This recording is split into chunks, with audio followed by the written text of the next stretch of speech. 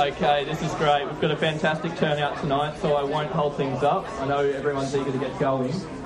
Guys, we'll start with the usual survey. Can I please have hands in the air who's new to the Hive tonight? Fantastic. Welcome. Yaro pulls the crowd. Guys, just an introduction for all of you who are new. The Hive ethos is all about giving back. We are a non-profit organisation. There's no cost involved tonight, as you know. And myself, Walter and Nick volunteer our time each month to make this happen. So what we do is we put on monthly events for all of you on the last Tuesday of every month. We get some inspirational speakers along to come and share their stories. And we try and create a platform for people to come along, meet some friends with no pressure to buy anything or sell to each other. Just come along and have a good time. So please make the most of that opportunity. Get around and introduce yourselves. And hopefully take away some new friends and opportunities from tonight. Now, just to reiterate, because we are a non-profit, we do rely on the help of our sponsors. So thank you very much to Greystone Bar for hosting us tonight, and also to bring around the nibble platters that some of you may have seen. We'd also like to thank Clovelly Estate Wines, who sponsor our speakers' gifts. And we've got national sponsors that sponsor our events throughout Brisbane, Sydney and Melbourne, who are Deloitte Digital and RMIT University. So I won't bore you with any more details. I'll get on to Yaro. As most of you know, Yaro is an internet entrepreneur. He's been around on the scene for many, many years, and he's got quite a reputation that precedes him, so I won't tell his story for you.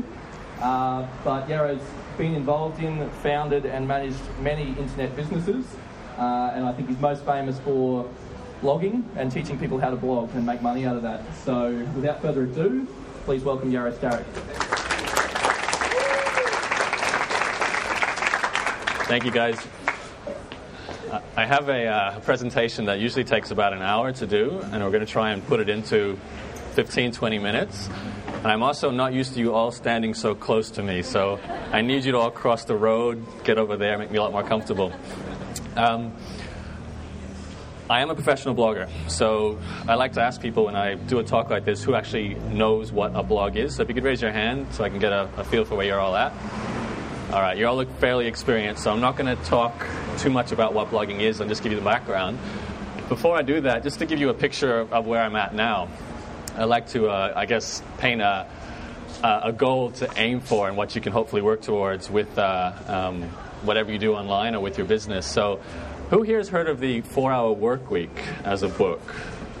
A lot of fans? All right, so I've actually been living a similar sort of lifestyle to that for about the last 5 years, and it's been mostly thanks to blogging. So in 2008, I did a around-the-world trip for 8 months, and if I had my presentation here, I'd show you some great slides from places like Dubai, New York, Singapore, Montreal, Rome, London. Basically, I went from Brisbane and did a complete circle around the globe, packed my laptop with me. I was blogging the whole time I was traveling around, and also making a really good living. In fact, that year was, the 08-09 tax year was my best year for income, and we did about $500,000 in revenue while I was traveling. So it's obviously, as an end picture, pretty incredible, but it's been 10 years for me to get to that point. So what I'd like to do now is basically take you on a little journey back in time and explain where I came from and how all this started. By now you probably figured out that I have an accent. Actually got Canadian background, but I'm born and raised in Brisbane, so this is my hood. I hope most of you are from Brisbane as well, but it's a little bit, I know you may not believe me, I had a couple of parents who are Canadian. I'm a big fan of Sesame Street growing up, and I just picked up this accent, so it's a little bit of a mixed thing. But I went to the University of Queensland in 1997. I graduated high school and joined UQ, and that was my first taste of the internet. I got a free dial-up internet access account and started to fall in love with the internet as a result of that. So I don't know if you guys were online back then, but this was before Google. It was back in the day when you had LookSmart, Alta Vista, Lycos, and I can see some people smiling. That means you know those days. It was the early day, really, when the internet was just starting off.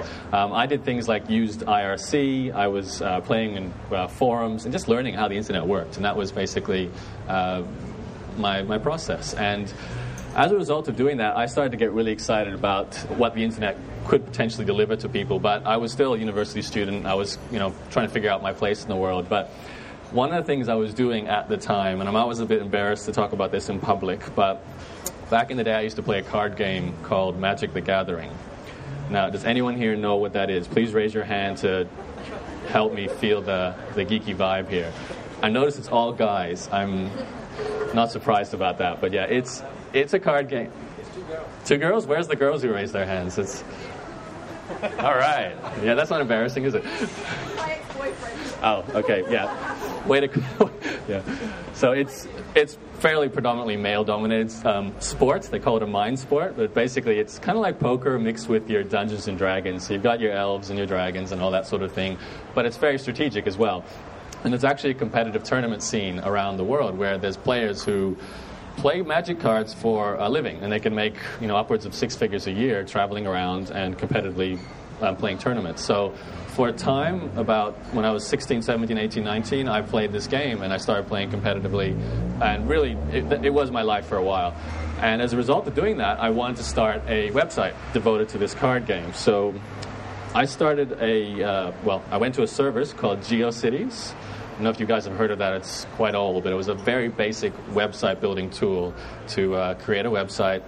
I used it. I hated it. It didn't give me much control over my website. I wasn't a tech person, but it was a tool to begin with. And it's actually funny when I think back to this time, because there was a moment where I got so frustrated with the GeoCities tool that I wanted to go and become better at building websites. But I wasn't sure about it. So I went to Brookside Shopping Center in Mitchelton. I grew up in Mitchelton. Anyone here from Mitchelton? It's my real hood. All right. Yeah. So I went to Brookside, and I went to the bookshop, and there was this textbook called Teach Yourself HTML in 24 Hours. And I don't know about you, but when I was in university, I didn't like reading textbooks, and I often didn't. And the idea of actually buying a textbook to use it was pretty revolutionary for me. I almost didn't do it, but I did buy the textbook and taught myself HTML. Not in 24 hours, took a little longer than that, but I picked up some skills and some basic website stuff. Now, that led to almost everything I did from that point forward. So for me, that was a huge turning point. It led to part-time jobs, it led to using the internet, making websites, and pretty much what I do today, running a blog. So it was a turning point for me.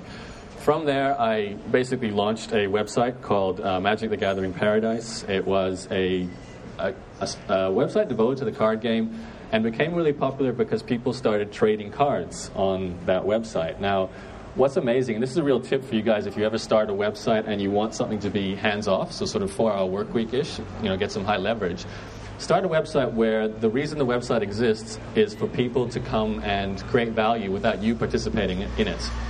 In this case, with the Magic site, I had a trading forum where people would come and swap cards, and they'd come there and interact with each other, buying and selling and trading, regardless of whether I did anything with that website. And that made it popular, and that got traffic.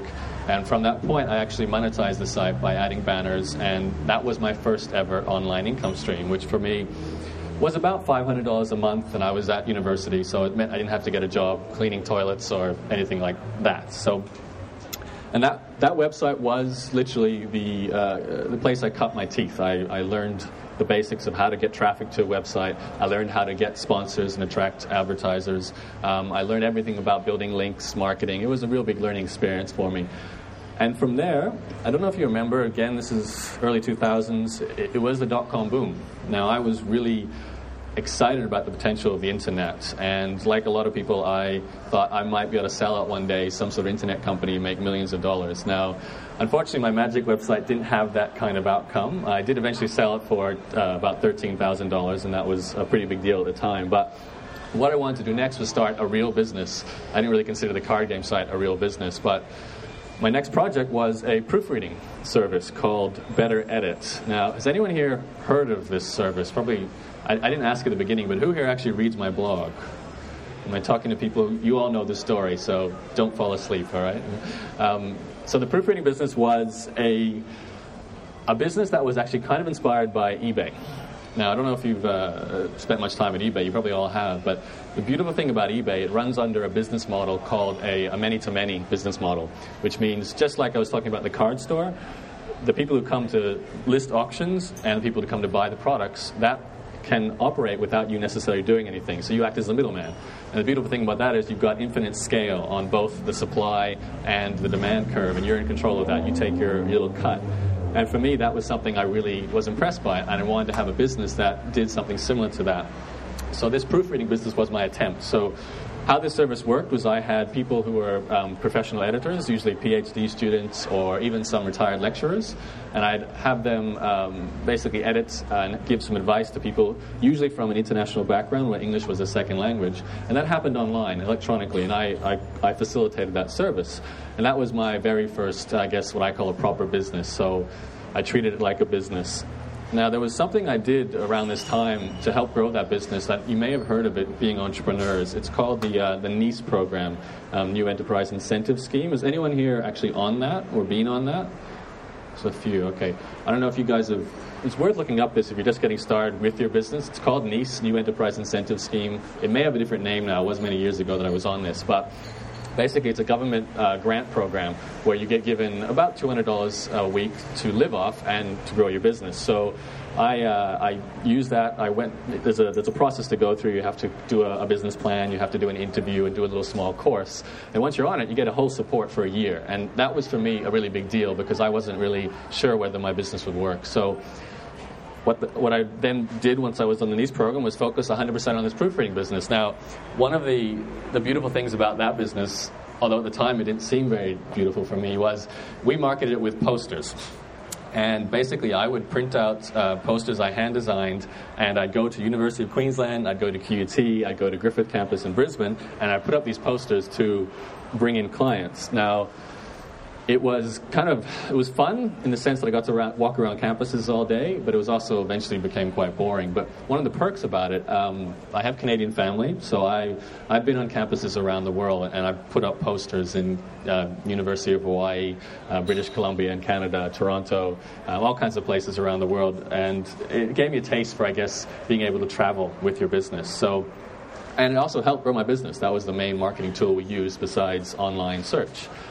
So the proofreading business went really well. I basically made a full-time income, and it eventually became the 4-hour work week. So who here, now I think I asked before, most of you have heard of the 4-hour work week. So basically we're talking about working a few hours a day or even a week and making a full-time income so you have lots of spare time. Now that proofreading business was something that I wanted to set up along the lines of the 4-hour work week. So the very first thing I did once I was established with cash flow was actually hire an admin person to coordinate the emails. And that effectively left me with maybe half an hour a day of work to keep that business going. And for me, that was incredible on one side of the fence. I had ample free time. And maybe you don't know about this, but when you get a lot of free time, it's actually a pretty scary thing. You can start going a little crazy. You have too much time to yourself. So there is a tip I can give you guys you're all entrepreneurs here. You know what it's like. You need to get a social life. I really recommend you do that. I had a bit of trouble with that early on with my internet marketing, sitting in front of the computer. But eventually I figured it out. I met lovely people like yourselves, all of us being entrepreneurs here. So, attend events like Hive is a great thing to do. And nowadays I have a friendship circle that's a lot more entrepreneur-orientated, which has been wonderful. But back then it was tough. But the fact was I was living the 4-hour work week, which is really fantastic. What happened next was literally, I guess, the point that really changed my life. And I went from making a full-time income to 6 figures online and then $500,000 online. The story goes, I was running this proofreading business, and I had a friend who came up to me and said, blogs are these new things that are really good for getting traffic from search engines to your website. Now, I had no idea what a blog is, so like a good entrepreneur, I went online and did some research, and I really didn't get it. I didn't know the difference between a blog and a website, so I installed one, and I played with it and experienced what it's like to have a blog. And long story short, running a blog about the subject of proofreading is exceptionally boring. And that was my first taste of blogging. I was trying to grow a proofreading business using a blog and failed miserably, basically. I wrote for about 3 months in the late 2004 and then gave up. But what I did next was register a domain name. It's called entrepreneurs-journey.com. And then started writing stories, basically, of my experiences, like I just told you. So I missed a few stories. I've run an English school at one point. I've had lots of websites. I've bought and sold websites for profit. I've done some website flipping. So I've done a lot of different little things. And I started this blog and basically told stories of these experiences. And it was essentially a hobby. I was doing it just for the experience of writing a blog. And the very strange things that happened next is people actually started reading it. And keep reading it, and they start telling their friends. And a lot of people here, I think, have read the blog, which to me still kind of surprises me, because a lot of you know a lot more about me than I know about you, which is actually kind of scary at the same time. But it's one of the, I guess, the perks you'd call of blogging. And since 2005 up to this present point, I've basically been doing that. I've written at least 2 or 3 articles a week to my blog, 4 or 5 years straight. I've traveled and made sure I've been writing the blog. I've basically turned it into a mini business empire, is this way of putting it, and it's still run basically by me with a handful of contractors. So I know there's a question people are always asking, and I'm going to answer it for you, is exactly how do blogs make money? And I'm sure some of you have that question right now. So there are essentially 3 ways. If you were taking notes, now I guess would be the time to do so. Yeah, there you go. So number 1 is actually advertising. Now, I make the most consistent form of income from advertising, which is basically banners and text links placed on my blog by sponsors. And my blog has been generating somewhere between $1,000 and $3,000 a month from advertising for about 4 years. So it's fairly consistent. It's not the biggest source of income, but it's very dependable. And as long as you're building your audience and satisfying them with content, giving value, then you can make money from advertising. Number 2 is affiliate income. Now, who here knows what affiliate marketing is? All right, there's a few good guys here. Just as a brief rundown, essentially you're promoting other people's products and getting a commission when you make a sale. So what you can do is recommend an ebook, and it might be $50. If you sell it through your link, you get $25. So I promote other people's products and courses in my industry. And that's sometimes worth as much as $100,000 for one product over a couple of years. So that's the best performing affiliate products I've got. And then number 3, which is by far the best source of income for me, has been having my own products. And that's, in my case, been courses. So I started a training program called Blog Mastermind. I have another one called Membership Site Mastermind, and one I did with a partner named Gideon called Become a Blogger. And it's all in the space of blogging. Obviously, that's what I'm positioned at now as an expert, and that's what I teach. So these courses are essentially, I just sat down, and for 6 months, I'd write a lesson. I'd record an audio version of the lesson. I'd do an interview with other expert bloggers. And I put all this stuff into a membership site and distribute it 1 lesson a week over 6 months, and people go through the process of building their own blog. And I've had several thousand people go through the courses over the last couple of years, and that's been my most dependable and significant source of income stream as well. So if you have any knowledge in your head right now, and it's in a marketplace that people have demand or problems that need solving, then you potentially have the same possibilities, I guess, to sell ebooks or courses or something like that. Now that pretty much sums up the story. I'm still right there. That's where I'm at now. I write my blog on a regular basis. What I've got a few more points I'd like to just cover in terms of these are the things that have made a big difference to me in terms of mindset. And then what I really like to do is open up to questions, because I know for me, when I was studying internet marketing, I had a lot of questions because it's a little bit, I guess, confusing. The technology can be scary, so I'd like to help you as much as I can in that area. Just a couple of things before I do that, though. I mentioned technology before. Now, although I taught myself HTML, I'm by far not a tech person. So one of the first things I recommend you do, I tell people this over and over again, they still don't do it, but I hope that's not you guys, is to get yourself someone who's capable of building websites and doing graphics and that sort of thing for you. And that will alleviate so much pressure. It'll give you momentum so much easier, and you don't have to worry about trying to understand things like HTML. I spent a good 2 or 3 years building my own websites, which I don't call it a waste of time, but it was a very slow process, not making much money. So getting yourself some tech help, very good idea. All right, who here has heard of the 80-20 rule? Pareto principle. All right, that's really good.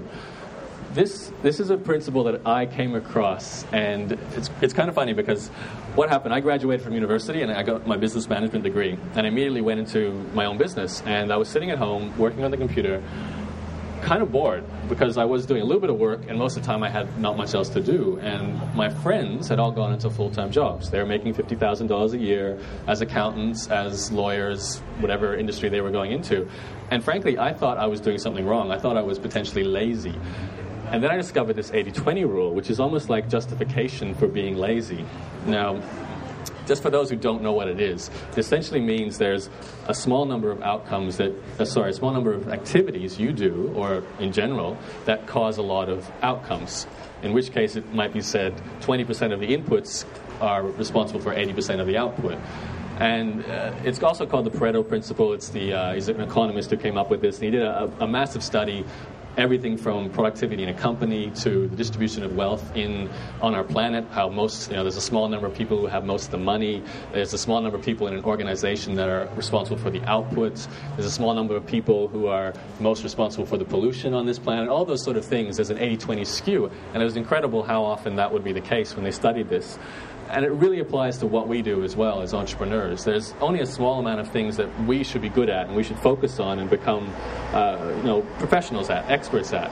So in my case, I decided that writing was going to be my thing. And I found that out through blogging, that writing was what I was good at and sharing information and teaching people. So as soon as I realized that was my thing, I tried to minimize all the other tasks that I did and have other people do them, or find business models that could really leverage my writing, because that's where I could get the most value from it. So my courses, my blog, my email newsletter, all these things are off the back of my writing and continue to deliver value to people even when I'm not necessarily writing new content. So you need to figure out in your business what it is that's your strength and really try and construct the business around you to give you the freedom from which to focus on whatever your 80-20 skill set are. One of the most common questions I'm asked when I teach blogging is, how do you find what's a profitable niche? And more importantly, I'm really passionate about tennis, and I want to be able to make money from it. So how can I make what I know about and what I'm passionate about a profitable business? Unfortunately, there's no golden rule here, but what I found in my own experience is what you want to do is find the congruency between a problem that a lot of people have, so something really urgent, something maybe they're suffering from it, or maybe they're irrationally passionate about it, and there's enough people online looking for information or looking for help in the world about this issue that you can then sort of take what you know and turn into that solution. Now, this is not as tricky as it sounds. Most of the time, you can actually take what you already know and basically reframe it, change the way you offer it to the world to apply to the problem that people have.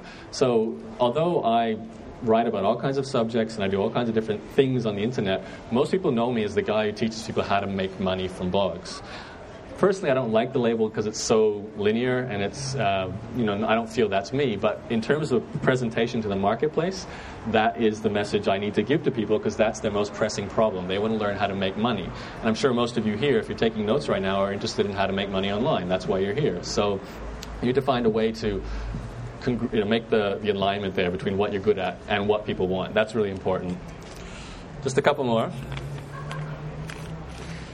Okay. I'm often asked, if I was to go back and do it again, what are the highest leverage points in what I did? So what gave me the greatest outcome? So what, in my business are the 80-20 aspects? I've got 4 very simple points that you need to consider if you're going online. Number 1 is your email list. I added an email list to my blog, and it eventually tripled the value of my business. So if I didn't have an email newsletter along with a blog, I'd have a business worth about 1/3 the value. And that's simply because email is still something that I suspect all of you have checked today. That's something that everyone does still every day, where you don't necessarily read blogs every day, but you're probably looking for an email from a partner or a family member or whatever. Maybe you love spam, I don't know. But it's something that is going to interest you in your email. So have an email list. Number 2, give away tremendous free value. My business has been built on this. There's a concept called moving the free line. This essentially means that what you used to sell to people, you now give away for free instead. And that's what my business has been based on. I write content not necessarily asking for anything other than attention to begin with. And people don't have to buy my products. Most people haven't. Maybe 1%, probably even less than that of my entire audience will ever give me money in any kind of way. They just benefit from my writing. I've written some free reports. That helps with the traffic. If you write an amazing free report, it will go viral. Who here has read my Blog Profits Blueprint report? Okay, so there's a few people here. So that's a good example. It's gone all around the world, been downloaded by thousands of people. I give it away basically for free. You have to join my newsletter to get it. But it's given me exposure to amazing people, very successful people, and lots of people who benefit from the writing. So being prepared to give away what you do, often your best ideas, is really the secret to succeeding online. And that's in any business nowadays. You have to provide value. It doesn't matter what you do. If it's software as a service, if it's information publishing, if it's physical products, you're still basing your business on the value you give to people for free up front. And that's how you can get the traffic. Number 3, affiliates. Okay, so affiliate marketing has been massive for me. By that I mean I have an army of people who actually promote my products for me. So if any of you are running an online business and you haven't added an affiliate program, strongly recommend you find a way to do so. It's just helped spread my brand, my business, my information to so many more people, because we have to face facts that people are often motivated by money. So the incentive of a commission is a very good, powerful tool to help the distribution of your information. And just lastly, this is a little bit complicated. I can't really cover it in this talk, but doing an online launch is something that I've benefited from tremendously, which in a nutshell is like what they do for cinema when they release a new film. You'll find billboards everywhere. You'll get interviews with actors. You'll have maybe some stunts. Richard Branson's great at this sort of thing. Just a lot of hypey, exciting information about one subject in a compacted period of time to build the intensity, to build the excitement around something. And you can do that online with your information. And I've done that about 8 or 9 times now, and it's always resulted in the most success business-wise, as well as getting my word out to many people. And if you want more information about that, I just recommend you read some of the content on my blog. So I don't know, how am I going for time? I keep going? All right. I'll end this on what I think personally are the keys to a 2-hour work day or a 4-hour work week, whatever you want to call it, since I know a lot of people are excited by that idea. In my case, I think the most important things are leverage. So you need to find a way to create something that might take a bit of work initially, but eventually the momentum behind it, whether it's because you're selling information that people can consume over and over again, regardless of whether you're there or not. Maybe it's employees. Employees give you tremendous leverage. Maybe it's just the business model you're using, like an eBay or something like that, where you've got the relationship where your customers create the value. You need some kind of leverage. If it's you providing a service or doing the grunt work, then you really don't have the leverage. You don't have the scale. You don't have the ability to walk away from it. So if you're a consultant right now or any kind of service deliverer, that's fine. It helps you get cash flow. But just be thinking about how you can turn that to something that's got more leverage. That's a really important aspect. I've found 2 other aspects that have been really helpful for me. Education, that's, I guess, a no-brainer. I've studied under some of the best internet marketers out there. I recommend anything by Jeff Walker, Frank Kern, Mike Filsame, Rich Sheffrin. There's a lot of well-known internet marketers. Here in Australia, we have Ed Dale, Andrew and Daryl Grant. There's a lot of people who are very good at internet marketing, and they give away a lot of information for free. So there's nothing really stopping you from not really spending any money. Just spend your time, get yourself educated, and this information is available. It really is amazing.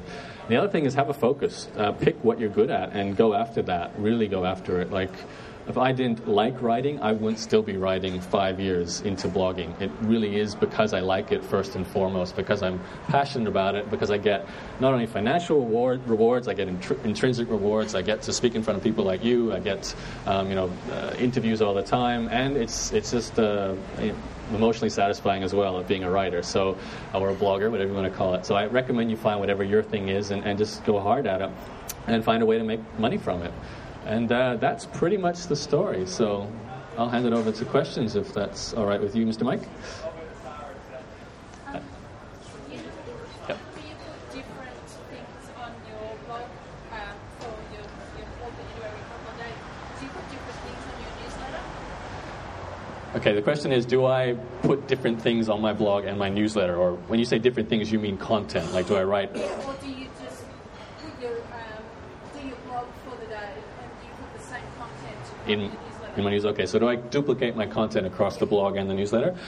Yes and no. I will definitely send an email out to direct people to my best blog content, but not every piece of content I produce. So there's a concept in email marketing called the gauntlet. which essentially is the sequence of emails you set up to go out automatically on your newsletter. So when I first created my newsletter, I sat down and once a week wrote an article, which is only for my newsletter. And it basically took people from starting off not having a blog to having a blog and building traffic to it. And I wrote one newsletter for every week for an entire year and built up 52 or 50 plus emails in that sequence. And if you join my newsletter right now, you actually would start receiving those newsletters, even though I wrote some of them almost 4 years ago now. And the good thing about that is it's delivering value to people when I'm not there. So that's more of that leverage. So that goes out regardless. I also will then send out emails for really good blog content and sometimes affiliate promotions as well. When a partner releases a great video, I'll send people to that video. When I have some news to tell people, for example, my business partner Gideon just had his first baby child, so I put that in a newsletter, after which recommended a video as well. So there's, basically you make it up as you're going along, always thinking about providing value, but also thinking about your business goals at the same time. And what I've found is you can't provide too much value. Some people will complain and say, you send me too many emails, but your biggest fans, like the ultra responsive people who love what you do, they'll take as much as they can get from you, especially your free content. So, balance it, but yeah, I send a lot out there. Any more? Hadi. Do you need to have a proof of concept before you start off your affiliate program? Do you need to have a proof of concept before you start an affiliate program? So you mean you need to have a business that's working before you start an affiliate program? Yeah. Yes. You're selling something and your affiliates won't promote unless it's converting. So you really should have a business that works before you get other people to promote you. But what would you start looking at adding your affiliate program? Well, it depends what you're selling. If you're selling information, you can do a launch, and that's when you usually look for your first partners. And that would be a case of finding people in your industry, getting to know them, asking if you'd be willing to promote what you're doing, and maybe you're launching a new course, and that's what you do. Some people just have a physical product. They sell things online, they have an affiliate program, and maybe you're selling, baby products. There's no reason why you can't have an army of people selling your baby products if you have a shopping cart right now. So assuming you have a business that's got a way to take transactions, you can launch an affiliate program whenever you're ready to handle it, basically.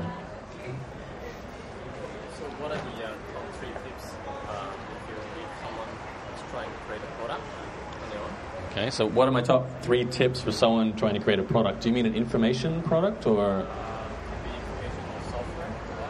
software? Okay, information or software. Well, the most important thing is figuring out there is actually demand for what you're doing. You need to, you can go in there kind of blind and throw stuff at the wall and see what sticks. I've done that before. Not a lot sticks, though. So you have to kind of expect that some of it's not going to work. And if you're prepared to waste the time just for the learning process, it doesn't really matter. But a lot of people recommend doing keyword research, so going on Google, seeing what people are searching for, making sure there's other people already selling what you're planning on selling. That's a great way to see whether there's a market that works, seeing if there's advertisers. So I think the most important step is definitely the research process. But as a caveat to that, you have to take some action as well. You can do research, but you really need to throw something against the wall to really know the outcomes. And, I had a website that I was really passionate about when I was creating it, and I launched it and no one read it whatsoever, and then I became a lot less passionate about it as a result. So, and then it died, and it's in my website graveyard, which I have online. So, any more? No more questions? Oh, sorry, hello?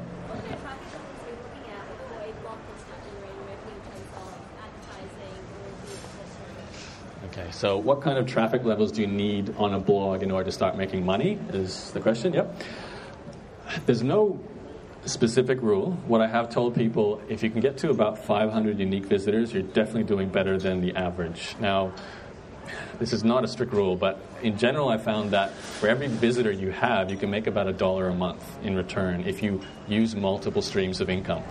And that doesn't hold true forever, but when I started my blog, when I had 5,000 subscribers across my newsletter, my blog, my email list, I made about $5,000 a month combining advertising and affiliate income. And that sort of kept holding true. And I got to 10,000 subscribers, I was making 10,000 a month. So that's, there's no real rule in terms of when you can start trying to make money. You can start from day one. You won't make any.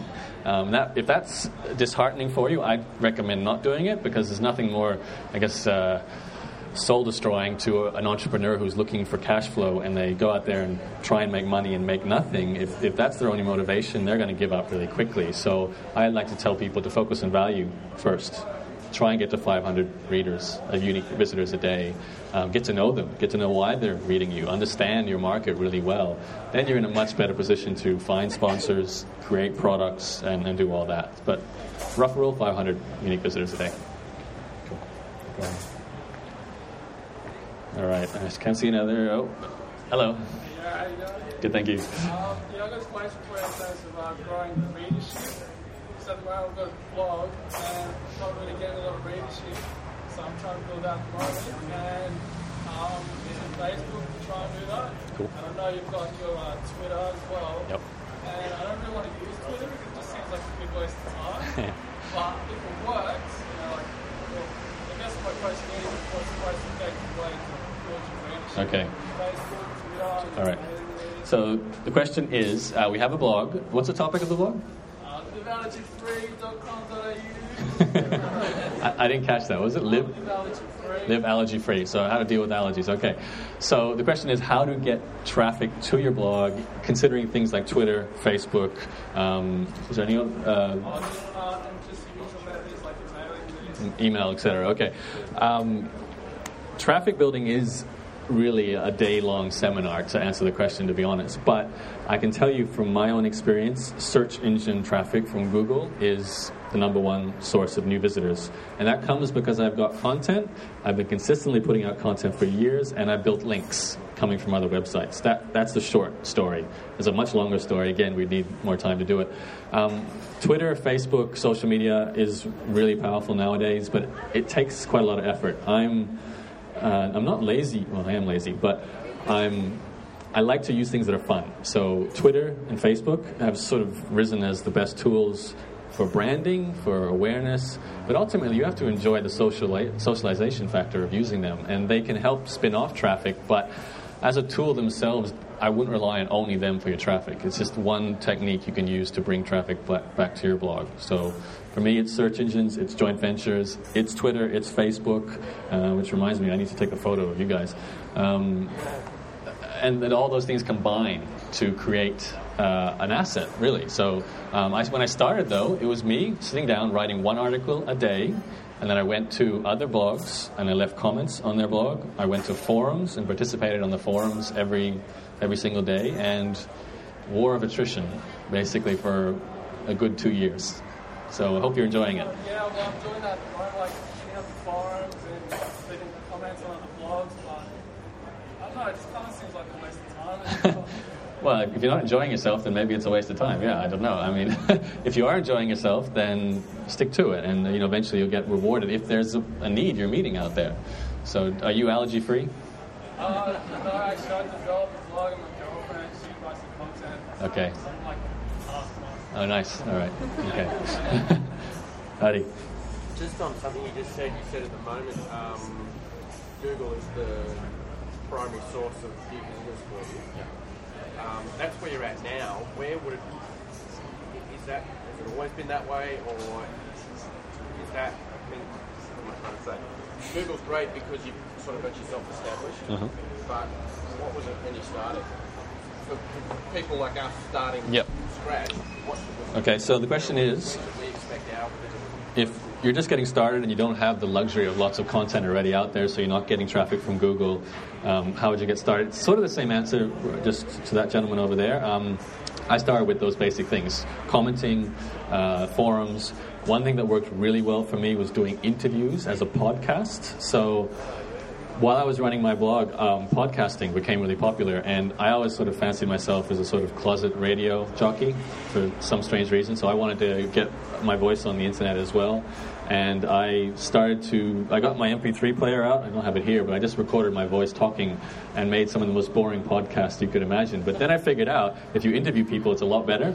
And I went out there and interviewed a bunch of experts. And, the good thing about interviewing experts is if they're just getting started, then they'll link to you when you put the podcast up there. And that I got links from some very well-known bloggers as a result of interviewing them. So that technique still works really well today. It's kind of why we're here now, even at Hive. You just want to learn from people who know things. So I would focus on podcasting, writing articles for other people's blogs. It's called guest blogging, as well as comments and forums. But most importantly, make sure you're producing your own content. That has to happen, especially during the first 2 or 3, first year, to be honest. Yeah. Okay. Great. No problem. Richard. Hi, Yaro. I'm doing my best to get the 2-hour workday that you mentioned before. Yeah. Can you give some advice on what's good to outsource and what's good to keep doing yourself? That's a hot topic. So, following the 2-hour workday methodology, what would you recommend outsourcing? That's the question. And what's good to make sure you keep doing that yourself? I can't answer that second one because you know what you're good at. That's the answer to that question. I outsourced, the very first thing I ever outsourced was email to my assistant Angela, who's a work-at-home mom. And she was having her first baby. She had it. A week later, she started working for me. She was a university friend. Wonderful. I mean, I hate email now. I don't hate it, but keeping up with it's really tough. So that was one of the very first things that really alleviated a lot of time for me. And technology. Those are the two things I would always say to most people, unless you're already technically savvy, is get your tech sorted and get your email sorted. From there, you can be more proactive. That's when you can get things like other people building links for you, other people writing content for you. You can have people creating product for you, like people write ebooks, and you can then sell the ebooks if writing's not your thing. You can have people create the video content for you. Right now, all I actually outsource is my email and my technology. I'm in the process of hiring some more people, but it's really so I get more capacity in technology, so I can build software, so I can build more websites, and develop more tools. But that's technical. That's, for me, that technology is the greatest challenge, so get that sorted, basically. Cool. No problem. Do you have one, David? Yep. Hi. Just a question specifically on attracting advertisers to your website.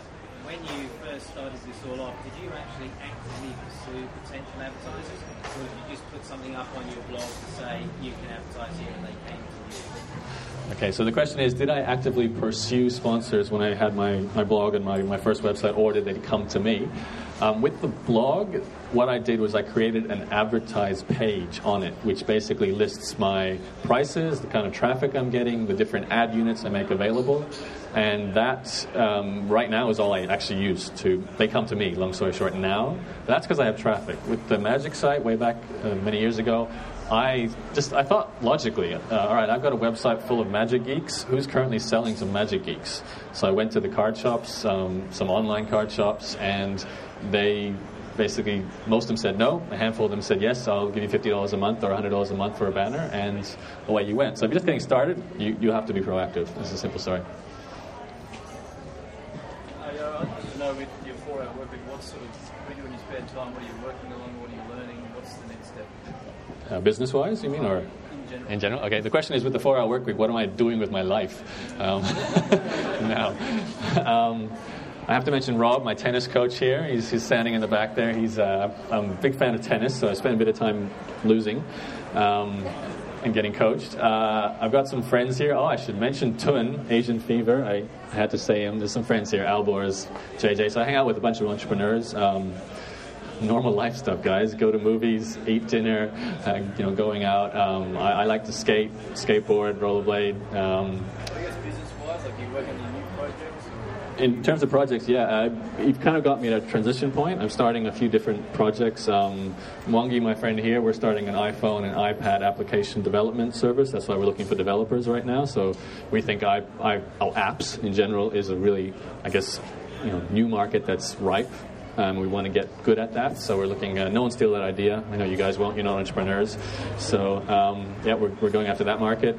I've got a plugin I'd like to get developed, but basically I'm still blogging. That's the short answer. That keeps the machine running, but that's why I'm looking for more outsources. I like partnering with people because it motivates me to get more work done. So if you're kind of lazy and you want to feel a sense of responsibility, marry someone or find a business partner. That's really, or do both, I guess, at the same time. That seems to work well. Well, there's one last question. Yeah, just with your advertising rates, is there some formula where, like, if you have certain traffic levels, you can charge X amount of dollars, or it's... Okay, the question is, if given a certain number of traffic, or is there a formula where traffic equals how much you can charge for advertising? There isn't, because certain leads are worth a lot more. So if you're running a website on real estate, that's going to have a lead that's worth $10,000, $15,000 if they get a loan or they buy a property. So you only need maybe 100 visitors a day of high-quality real estate leads, and you could be making a lot of money from that. Generally speaking, though, most niches, you're not going to get that kind of money. And it's kind of like the rule I talked about with Gina's question before. If you've got 500 visitors a day, you can sort of charge about $50 to $100 a month for a banner. It sort of works like that. Some niches will be less. It's supply and demand. You put it out there, you see what people are willing to spend. And in fact, right now, I actually adjust my advertising rates. If I'm not getting many sponsors, I'll lower the price, and I'll find it'll pick up, and then I'll fill up. And when I fill up, I raise the price. So you can experiment with it and figure it out. But what I recommend you do right now is go check out my advertise page and model that and come up with a pricing structure based on how much traffic you have at the moment. Okay? Guys, please put your hands together for Yaro's turn.